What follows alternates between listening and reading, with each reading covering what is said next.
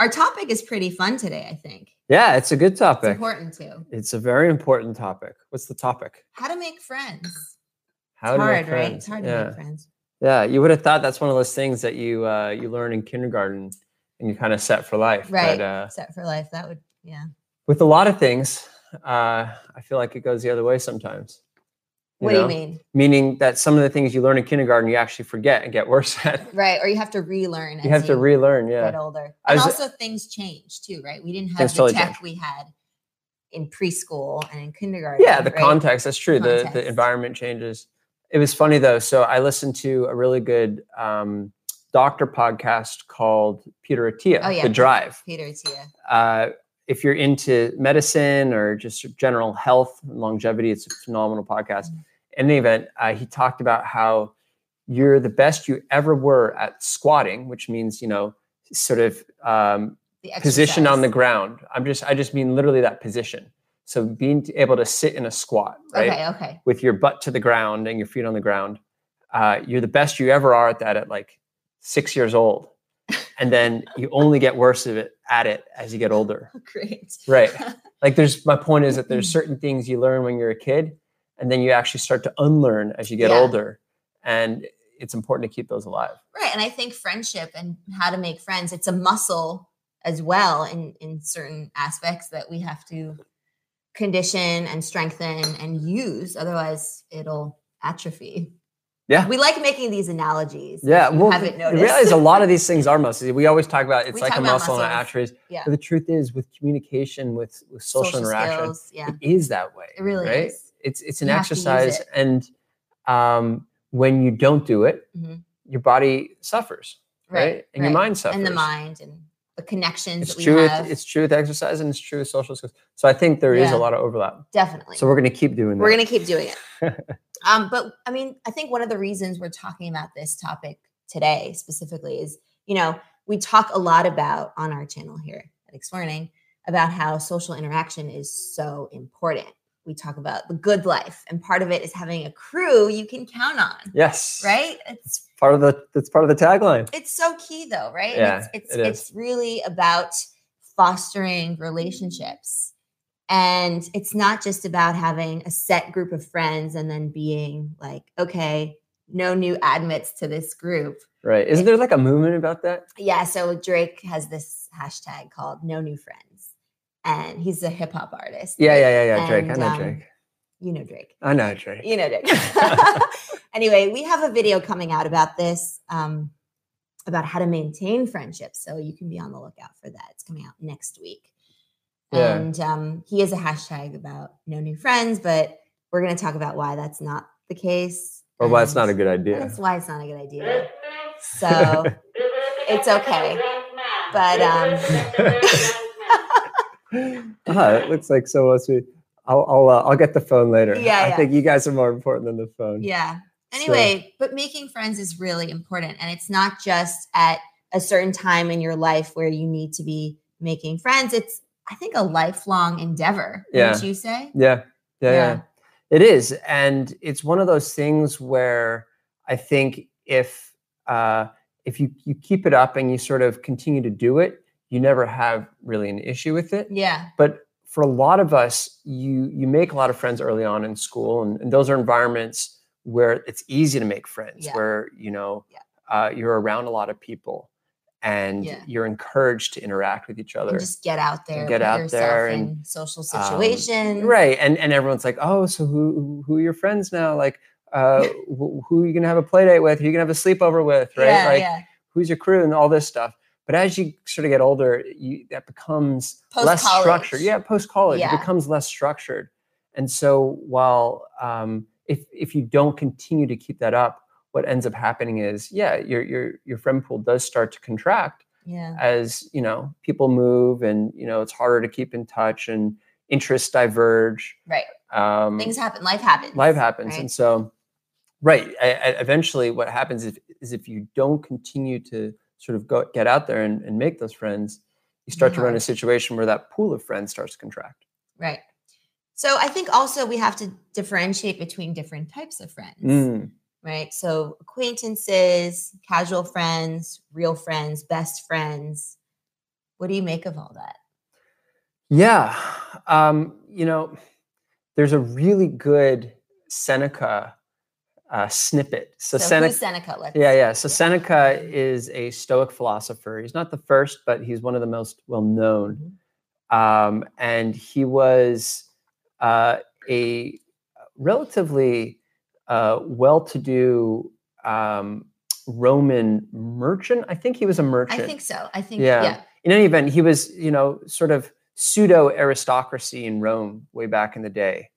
We're talking ancient Rome here, but he was he had the ear of a lot of very important people because despite his wealth, he espoused these Stoic beliefs that were very sort of non-materialistic.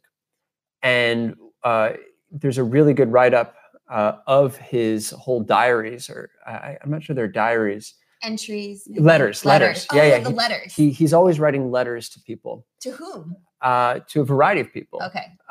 People he advises. People that he cares about. Okay. And in the letters are just absolute treasures. They truly are treasures of humanity because they're so packed with good information, good advice. And so Tim Ferriss actually does a whole write-up. I was going to say. Which is so if you want Letters to from a Stoic. Some of that, you can go to Tim Ferriss.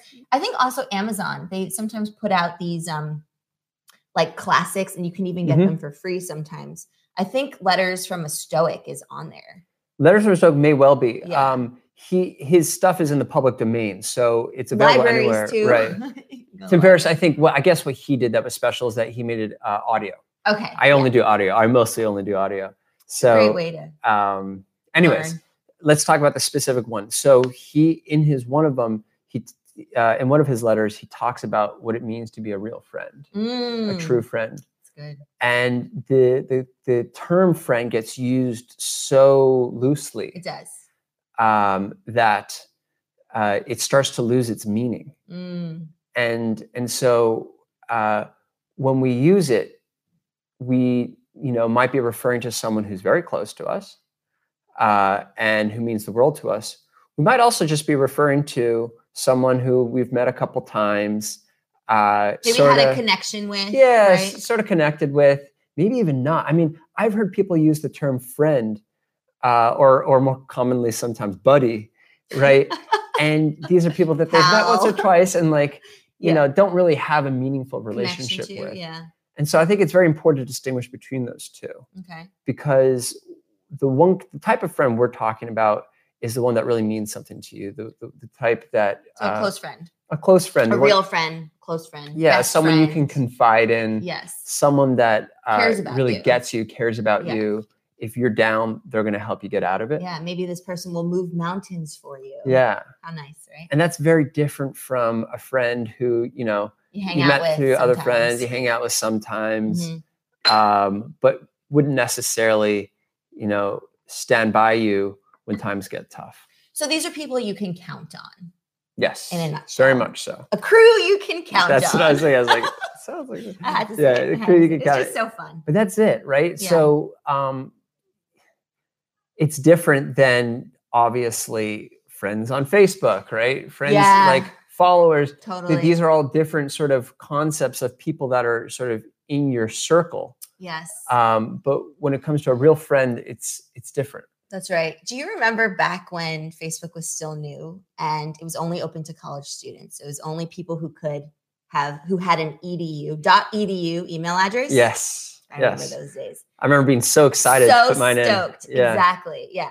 But I remember that way back when, this is only 10 years ago, maybe? Yeah, it's about 10 years ago. Yeah.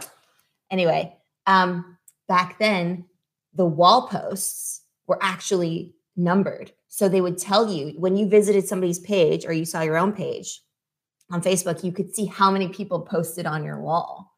Yeah. They got rid of that later because I think it was really affecting people's self-worth, because it's like you see somebody with like maybe 5 posts on their wall.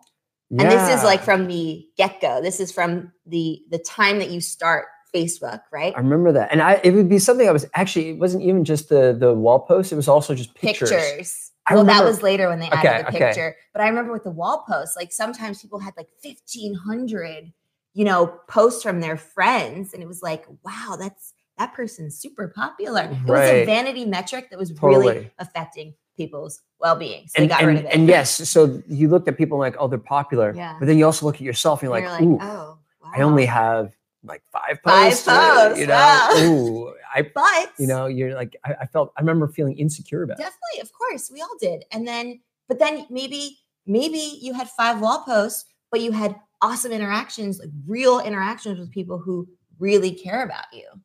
Yeah. Right. So there's that disconnect, or there's the distinction between your popularity on this one platform, right? Yes. But then in real life, it's like you're crushing it with the friends. And that's so true. And I think what you're getting at is something that's true across a lot of sort of aspects of life, which is quality versus quantity. Totally. Right. And so there are 2 ways to think about your friends. One is, how many do you have? Yeah. And that's what Facebook was very much into, is essentially how many friends do you have? Value. But what it did a really poor job of assessing was, what quality of friend are they, right? So how many, but like also how meaningful are those relationships? Exactly.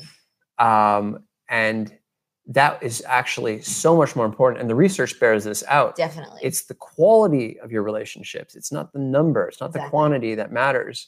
And so you can have, 1,000 friends on Facebook, but if they're not, if none of them are people that you could call and say, hey, I really had a really tough day, can we talk about it? Or here's some exciting news. It's positive, right? Yeah, both. I'm so pumped about this. I would love to tell someone about it. But see, the positive stuff is easier to share on social media. That's because of the highlight reels that everyone because people want to share that. And so they're proud about it. I think that where it really comes into play is when things aren't as positive, when it's not so shareable. I think you're right about that. Right? Yeah. That's when you really need that person to sort of a shoulder to cry on. A shoulder to cry on, and also just someone to hang out with, right? And spend some time with and decompress. So anyways, there's a difference. There's a big difference. And the point is that the quality of the friendships is by far the most important thing. Definitely. You can have 2-3 friends in your entire life. Yep. That could be, if you had to count on one hand the total number of friends you had, that's okay. It's fine. If those are really good friends, right? And in fact, I would contend that if your number is 5, the quality of your friendship with those friends is much higher than someone who has 100 friends, but in fact doesn't have a meaningful connection with them. Right, because it comes down to like the time that you're willing to put into not only finding friends, creating friendships, but also maintaining friendships. There's a really interesting statistic I want to share with you. Oh, yeah. So this is from the Journal of Social and Personal Relationships. They have a relatively new study, and they showed that on average, it takes about 50 hours to turn an acquaintance, so somebody that you've just met, into a casual friend. It takes about 50 hours. Fascinating. Yeah, you have to put in 50 hours. 50 in order to become a casual friend. And then it takes roughly 90 hours to become a real friend. And then guess how many hours it takes to become a close friend. So a best friend, let's say. So the first was 50. 50 to the next one was 90. Casual. 90 to become what they're calling real. Real. And then a close friend. Right. So the ultimate. Wow. How many hours do you think? Maybe 200? Yes. I don't know. Wow, you got it. I was doing the math. Well done. Spot on. Wow. Yeah. Okay.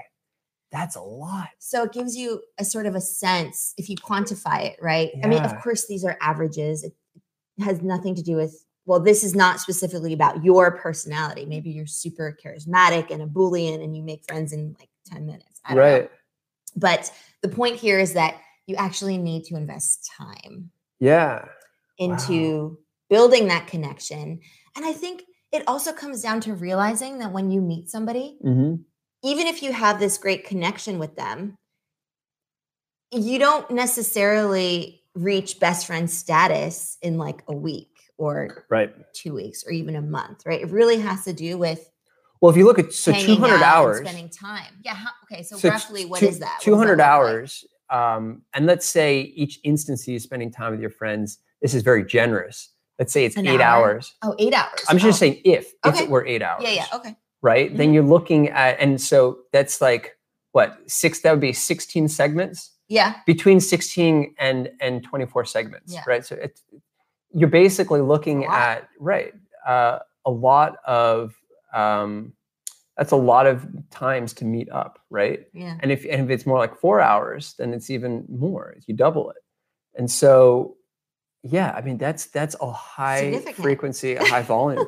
And it just shows you what you really have to invest to have what they call real friends. Right. Yeah. Right. So, I mean, that's something to keep in mind, I think, because again, it takes sort of some of the pressure off of you and also on that other person that you're trying to be friends with, because I think it's just having the foresight that you need to actually like put time in. Yeah. Well, also think about it this way. When you're a kid, that's easier. Like when you're a kid, particularly on the summer or on weekends, you can easily spend 8 hours with a friend during the day, right? You go hang out. I remember when I was a kid, we would go in the jungle. Yeah. So the place we lived in this like compound, and it was right next to the jungle. Yeah. And so after school and on the weekends, whenever we had free time, we'd all get together. It'd be like 10 of us in the compound. That's a crew. And it was a crew. Yeah. This is like 6th to 8th grade. We'd all get together and go to the jungle, and we'd be there all day, and have just the most fun. Yeah, right. Tree houses, whatever. That's amazing. And anyways, that's easy. Yeah. But think about it now. Now, when you have a job, when you have a family, responsibilities, it starts to get way harder to spend that kind of time with people. Right. Right. I'm trying to think. I guess opportunities would be something like a group vacation, right? We went on a trip recently with some friends, and that was a good way to spend a lot of meaningful time together. Yeah. But your typical, let's go get drinks, or let's watch a movie or something. Yeah, you're really only getting 2 hours, 2-3 hours of quality time. So to reach that friend status when you're older, takes the 200 hours we're talking about. The 200 hours. It's hard. Takes a much more effort, deliberate investment. Yeah. So I think, in college, it's a lot easier to university and other places. University, call it college in the U.S. Yeah. I think it's easier there to make friends, right? To make friends in college because you're spending a lot of time and you run into people, right? You run into them in the cafeteria, at the gym, at social events, maybe in the library. Yeah. And you're in that community together. Right? It's not like once you leave sort of a community like that, a structured community like that, you're not in the same proximity. Right. And your schedules start to really diverge. So in college and in school in general, you have two things going for you. One, you're sort of in that same proximal area. Yeah. And two, your schedules are relatively aligned. That's true. You might be sharing classes, but either way, classes from here to here, and then hanging out time is from here to here. I mean, it's more structured. Exactly. But yeah, once you sort of depart from that context, it becomes much less structured.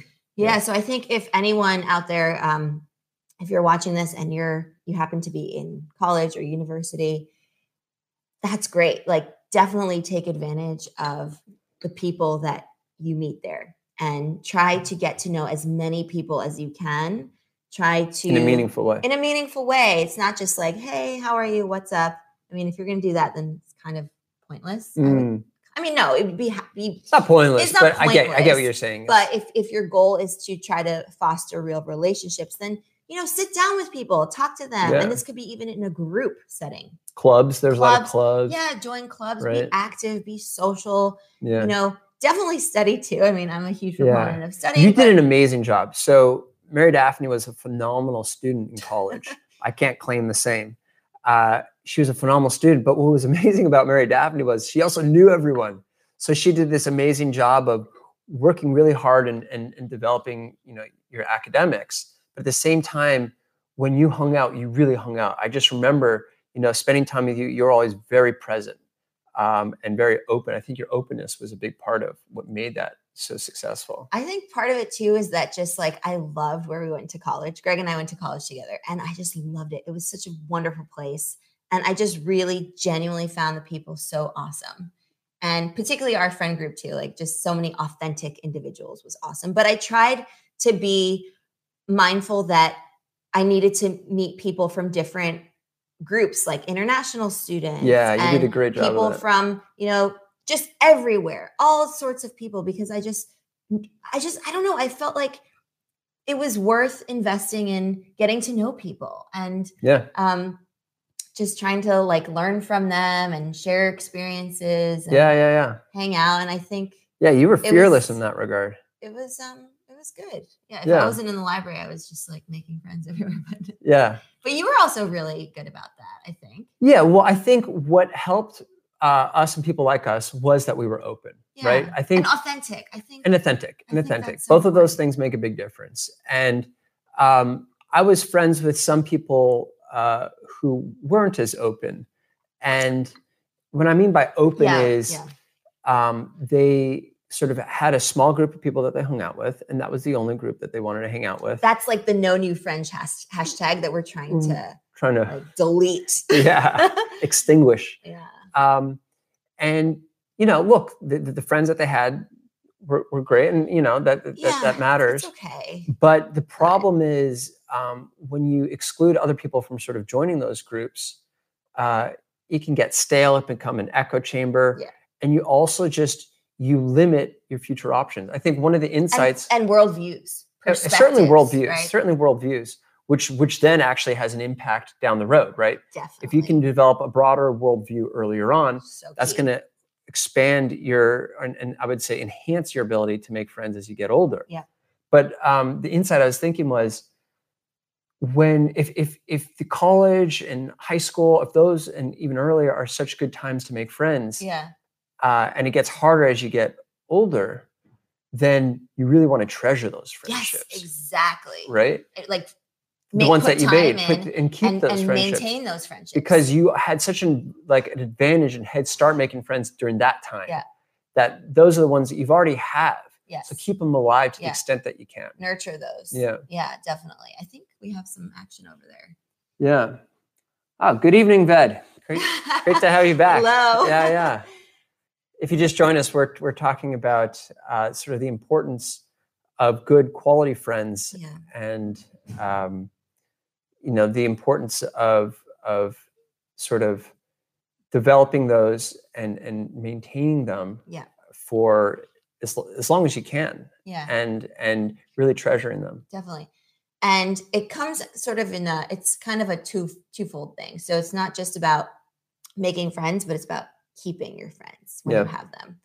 And as you get older too, I think life gets in the way. And so you have to be extra proactive and deliberate and thoughtful about putting yourself into situations where you're going to make friends. So let's talk about those now. Yeah. Maybe joining, meetups, or maybe joining a course or a class or a club. Yeah. Or a gym. Yeah. And try to talk to people. Don't just go in and, do your routine. Yeah. Which I'm totally guilty of. I mean, sometimes when I go to these things, I'm like, all right, I'm coming here for one purpose. For example, let's say a gym class. It's like, I go to the gym class, I'm here for one purpose. And that's to kick butt at this class. Right. And then I'm going to get out of there. But that's unfortunately not a good way to take advantage of what's this opportunity is, which is not only is it an opportunity to get fitter, it's also an opportunity to meet other people who apparently share similar objectives, right? You're all there to get fit. So I like this idea of you go to these sort of structured events or spaces because they immediately, similar to college and school, they immediately pre-establish some alignment that you have with each other. Yes. So by definition, right, there's a common ground. You have already some common ground to start with. Right. And so you can use that to ask questions like, oh, are you using that dumbbell over there? Even something like that. Totally. Yeah. So Thomas Frank, he's a YouTuber, and he has what he calls the 3-second rule in terms of approaching people. So his rule is, okay, so it's 3 seconds. So let's say I see Greg lifting some weights and I don't know Greg, let's say. Just getting ripped. if I see him within 3 seconds, I have to decide if I'm going to go up and talk to him. And once the 3 seconds have passed, then, okay, I've lost my chance. That's so within really 3 seconds, and I think it's really good because that way you're not like ruminating over, you know, and then you're not like staring at the person like that, like super awkward. Right? Yeah, I start to like, what's going on? Did I do something wrong? But like, let's say, so I see you and I'm like, okay, well, I'm going to talk to him. He has a dumbbell. I need that dumbbell actually. Right. So yeah. It's like, hey, what's up? How are you doing? Can I have that dumbbell? Maybe you'd say, or I don't know, however you want to say. Yeah. And look, I could respond by saying, you know, yeah, sure. And in fact, I found a really cool way to use it. Yeah. do you want to like, I can show you how I just like this cool new exercise. Yeah. Like, how's your form? Let me you know, I think also help asking people for help. So let's say you're at the gym and you like your form is not, I always ask Greg if my form is okay. Cause you have way more experience. Well, anyone looking at someone else is going to have a better view, right? Yeah. It's very hard to judge your own form. But like, let's say, so at a gym, what are some icebreakers you can use? You could say, could you spot me if you're at the, what's it called? What is it? Bench press? Yeah, bench press. Yeah. See, case in point. The bench press, you do want somebody to spot you there. Yeah, totally. Fall on you. I've many times actually asked strangers to spot me. Yeah, exactly. And you immediately, it's so funny, just this tiny little ask like that, you immediately develop this kinship. Yeah. You know, and I really like the idea of asking for help as a strategy too. And obviously we talk a lot about gyms too, but it doesn't have to be a gym. It can be anywhere. A dance class. A dance class. A cooking class. Yeah. Maybe, right? I mean, but it could even be something on a subway, right? Where you're on a subway train. Yeah, you're on a subway train and, you're asking for directions somewhere. Yeah, that's true. Right. But asking for help is great for starting a conversation. As an icebreaker. Because what it does is it immediately shows some sort of a level of vulnerability and humbleness on your part, right? So. You're saying, I'm brave enough to ask you for help. Yeah. I'm admitting that I don't know how to do this or could use further advice. And it also says, you appear to be someone qualified. Right. So in one go, you're sort of demonstrating humility for yourself. And openness. Right? And then also demonstrating to that person that they appear to be credible. So you're kind of almost complimenting them. Yeah. So it's a sort of a 2-punch method that can be very effective for starting that conversation. Definitely. Yeah. And I think, I think of like social awkwardness as really just what you make it. So if you go in there and think like, oh, I'm just like super awkward right now. Like no one's going to like show me how to lift this weight properly. If you go in there with that kind of mindset, then you're going to be socially awkward because it's going to tell your brain and then your body language is going to show that and people will pick up on that. Right. But instead, if you go in there thinking, I got this under control. This situation is only as awkward as I'm going to make it. So if you go in there with that mindset and that control, then you realize that it's actually not awkward. It's all up here. And once you shut it down up here, you're, relax. And so what if you flub? So what if you, slip? So what if you, say the wrong thing by mistake or, I don't know, laugh like a hyena or something, sometimes like when people laugh, they snort. Yeah. That happens to me sometimes, totally. Right? And it's totally fine. Whatever. So I think a situation is only as awkward as you make it. But what you're getting at too, that I think is spot on. Yeah. Is it's because you're being authentic. So so what if you laugh funny? So what if, you're stuttering or you are awkward? Yeah. Well, that's you, that's you in that moment at least. And a friend, if they're going to become a friend, is going to appreciate that. And they'll look past that too. They'll totally look past it. And that is part of you. So if anything, if you tend to be an awkward person, embrace it. So what? And be that person and that will show them who you are. And if they're interested in that type of person, then they're going to reciprocate, right? And maybe they'll also let their awkwardness it turns out they're awkward too. Exactly. And so I love that sort of removing the sense of hesitation on the basis of how you might present yourself, because in the reality, your authenticity is the most important thing to present. Right. Yeah. So don't worry too much about it. Just kind of go for it. Just go with it. And by definition, by just going for it, you will project that authenticity. And then I think it'll turn into confidence as well. And yeah, I think once you don't worry about it, you automatically are confident. Yeah. So Thomas Frank also talks about proximity friends. And proximity friends. Yeah. So proximity friends are the people. So think of a neighbor as a proximity friend, people that you sort of run into just because they're within close proximity of your home, your apartment, your workplace, a gym, any place that you frequent often. And so he's saying, don't, rule out proximity friends as an option for a real friend down the line.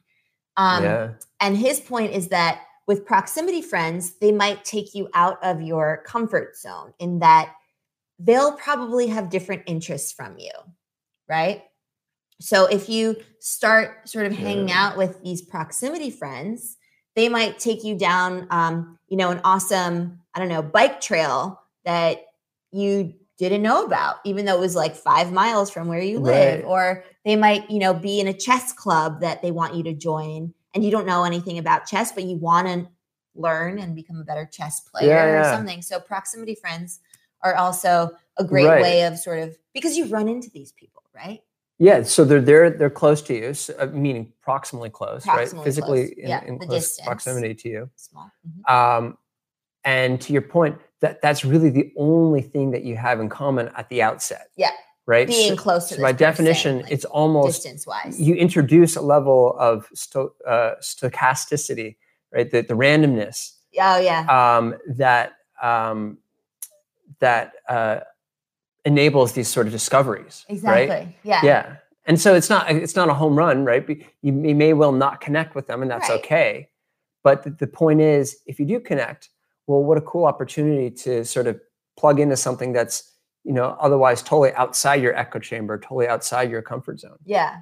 It's like running into somebody over and over again at a cafe. Yeah. And it's like, is the universe trying to tell me to like be friends with this person or like, hang out or so that's kind of what we mean by this is Thomas Frank's term, proximity friends, but I thought that was kind of cool. I have one more thing to add to it, which is if you're talking practically. Yes. Practically speaking. Which I love to talk practical. Totally. If you need help with something, the people that are in the best position to help you, right? I'm talking about something immediate. Yeah. You need to move something heavy, right? Or maybe you need an egg. Fix a pipe. Or you need an egg. Yeah, you ran out of eggs or something. Recipe or something. Guess who can help you the fastest? The person next to you. Yeah. So it behooves you to actually make an effort. And it might take more effort than normal, right? Yeah. You might not have that immediate connection. But it's still worth working to foster that friendship, if only because there are a lot of practical benefits to it beyond just the friendship itself. Yeah, definitely. And I think that's okay, right?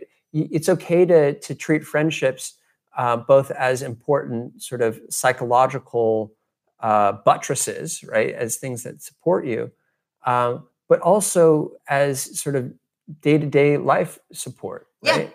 I mean, the reality is friendship in communities and villages, they exist, and tribes exist because it's more than just that psychological support. They're there for you in a variety of different ways. In a pinch, yeah. In a pinch. Mm-hmm. And so the practical aspects of friendship are very real and something to also treat with respect. Definitely. Yeah.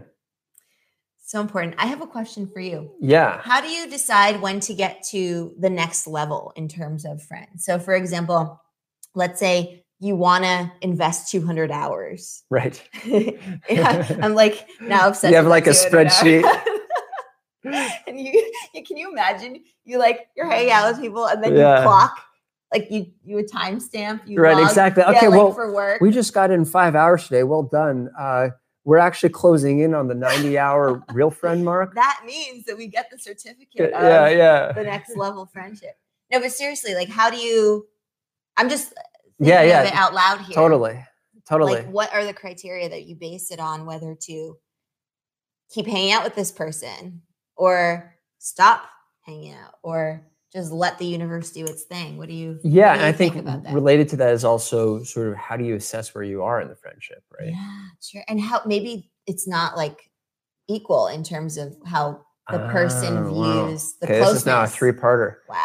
All right. Lots of stuff let me start out by saying I don't recommend keeping a spreadsheet of course not. Of how many hours you're spending with people. I don't think that's a good idea. We're just joking about that. I think it's really more so that's a heuristic, right? It's something that's sort of used as a basis for understanding roughly how long it would take. Yeah. Now, when it comes to whether this is someone that you want to continue to hang out with more or not, I think actually, in my experience, it's a pretty easy decision. I think it happens naturally. Yeah, it happens naturally, but you also notice it. I mean, I will actively make decisions to not hang out with people. Yeah.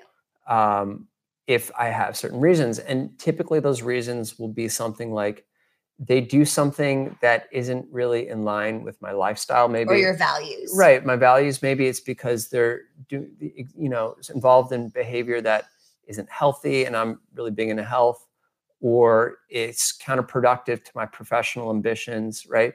If there's things that these people that you've met are doing that are counterproductive to your goals, or to in some way aren't making you feel comfortable, or preventing you from being authentic, I think those are all good sort of indicators that you might want to shut it down. And it's okay to shut that down, right? Absolutely. You shouldn't be afraid to do that. And you don't have to do it in an aggressive or combative way. It's just, it happens very naturally. They invite you to things, you say, sorry, I'm busy. And eventually, you guys sort of get it and you go certain ways. You don't have to get all official with them. But I think being on the lookout for that type of thing, when you hang out with them, when you sort of finish hanging out with them, do you remember it as that was an awesome, fun time that feels good?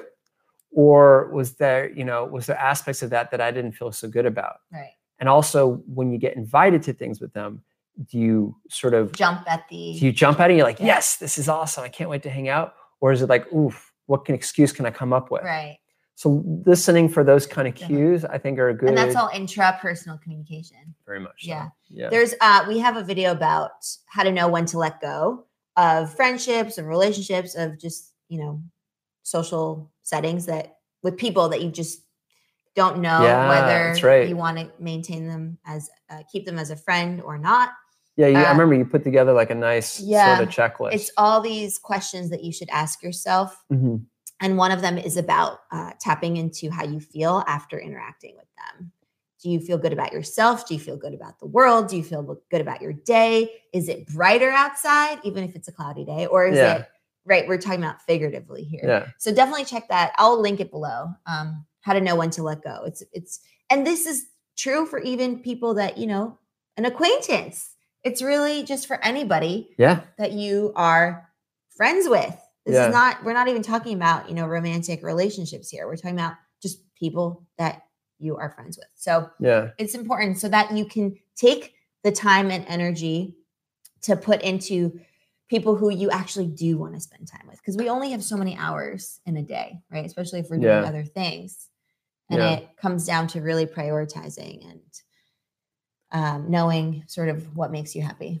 Yeah, there's also another dimension that, gosh, this topic's so big. We're actually hitting on our. we should probably wrap up soon. Okay. But I just want to say this is such a big topic. We're definitely have to revisit it. We should talk about it more ways. Because another thing that I was thinking about is going back to sort of the practical nature of friendships. They're friends for different occasions, right? So there's friends who are really good at helping you through tough times. There's friends that are really good at helping you decompress and going out and having fun. The friends that are really good for getting you brainstorming, being creative, ones for challenging yourself, and there can be overlap between them, but different friends can serve sort of different roles in your life that are very important. I love that point. Yeah, there's no like one size fits all. For just like a fixer-upper friend for everything. Exactly. So that's definitely something to explore too. Yeah. But just to wrap up, because the other question you were asking, I think, right. So knowing there are things you can look at to sort of determine whether to continue the friendship or not. And then in terms of sort of assessing where you are in that friendship, that I think is not something you really need to do actively. Yeah. I think the point simply there is getting to the point where you're real, authentic friends takes time and takes investment. And so the more time you can give it, the better off you are. And to the extent that it's worth it to you to do it, you'll do it. Yeah. And so I don't think you have to track where you are on that sort of progression. Right. I just think that if you're enjoying spending time with them, spend more time, because you can always spend more time, and chances are you still, will benefit. Chances are there's room to get an even better friendship from it. But be sure to listen to that voice inside your head saying, pointing you in one direction or the other in terms of well, definitely. Keeping up with the person, if you feel like you're having to work to sort of keep that friendship up, that's probably another flag that, it might not be one that's worth keeping up.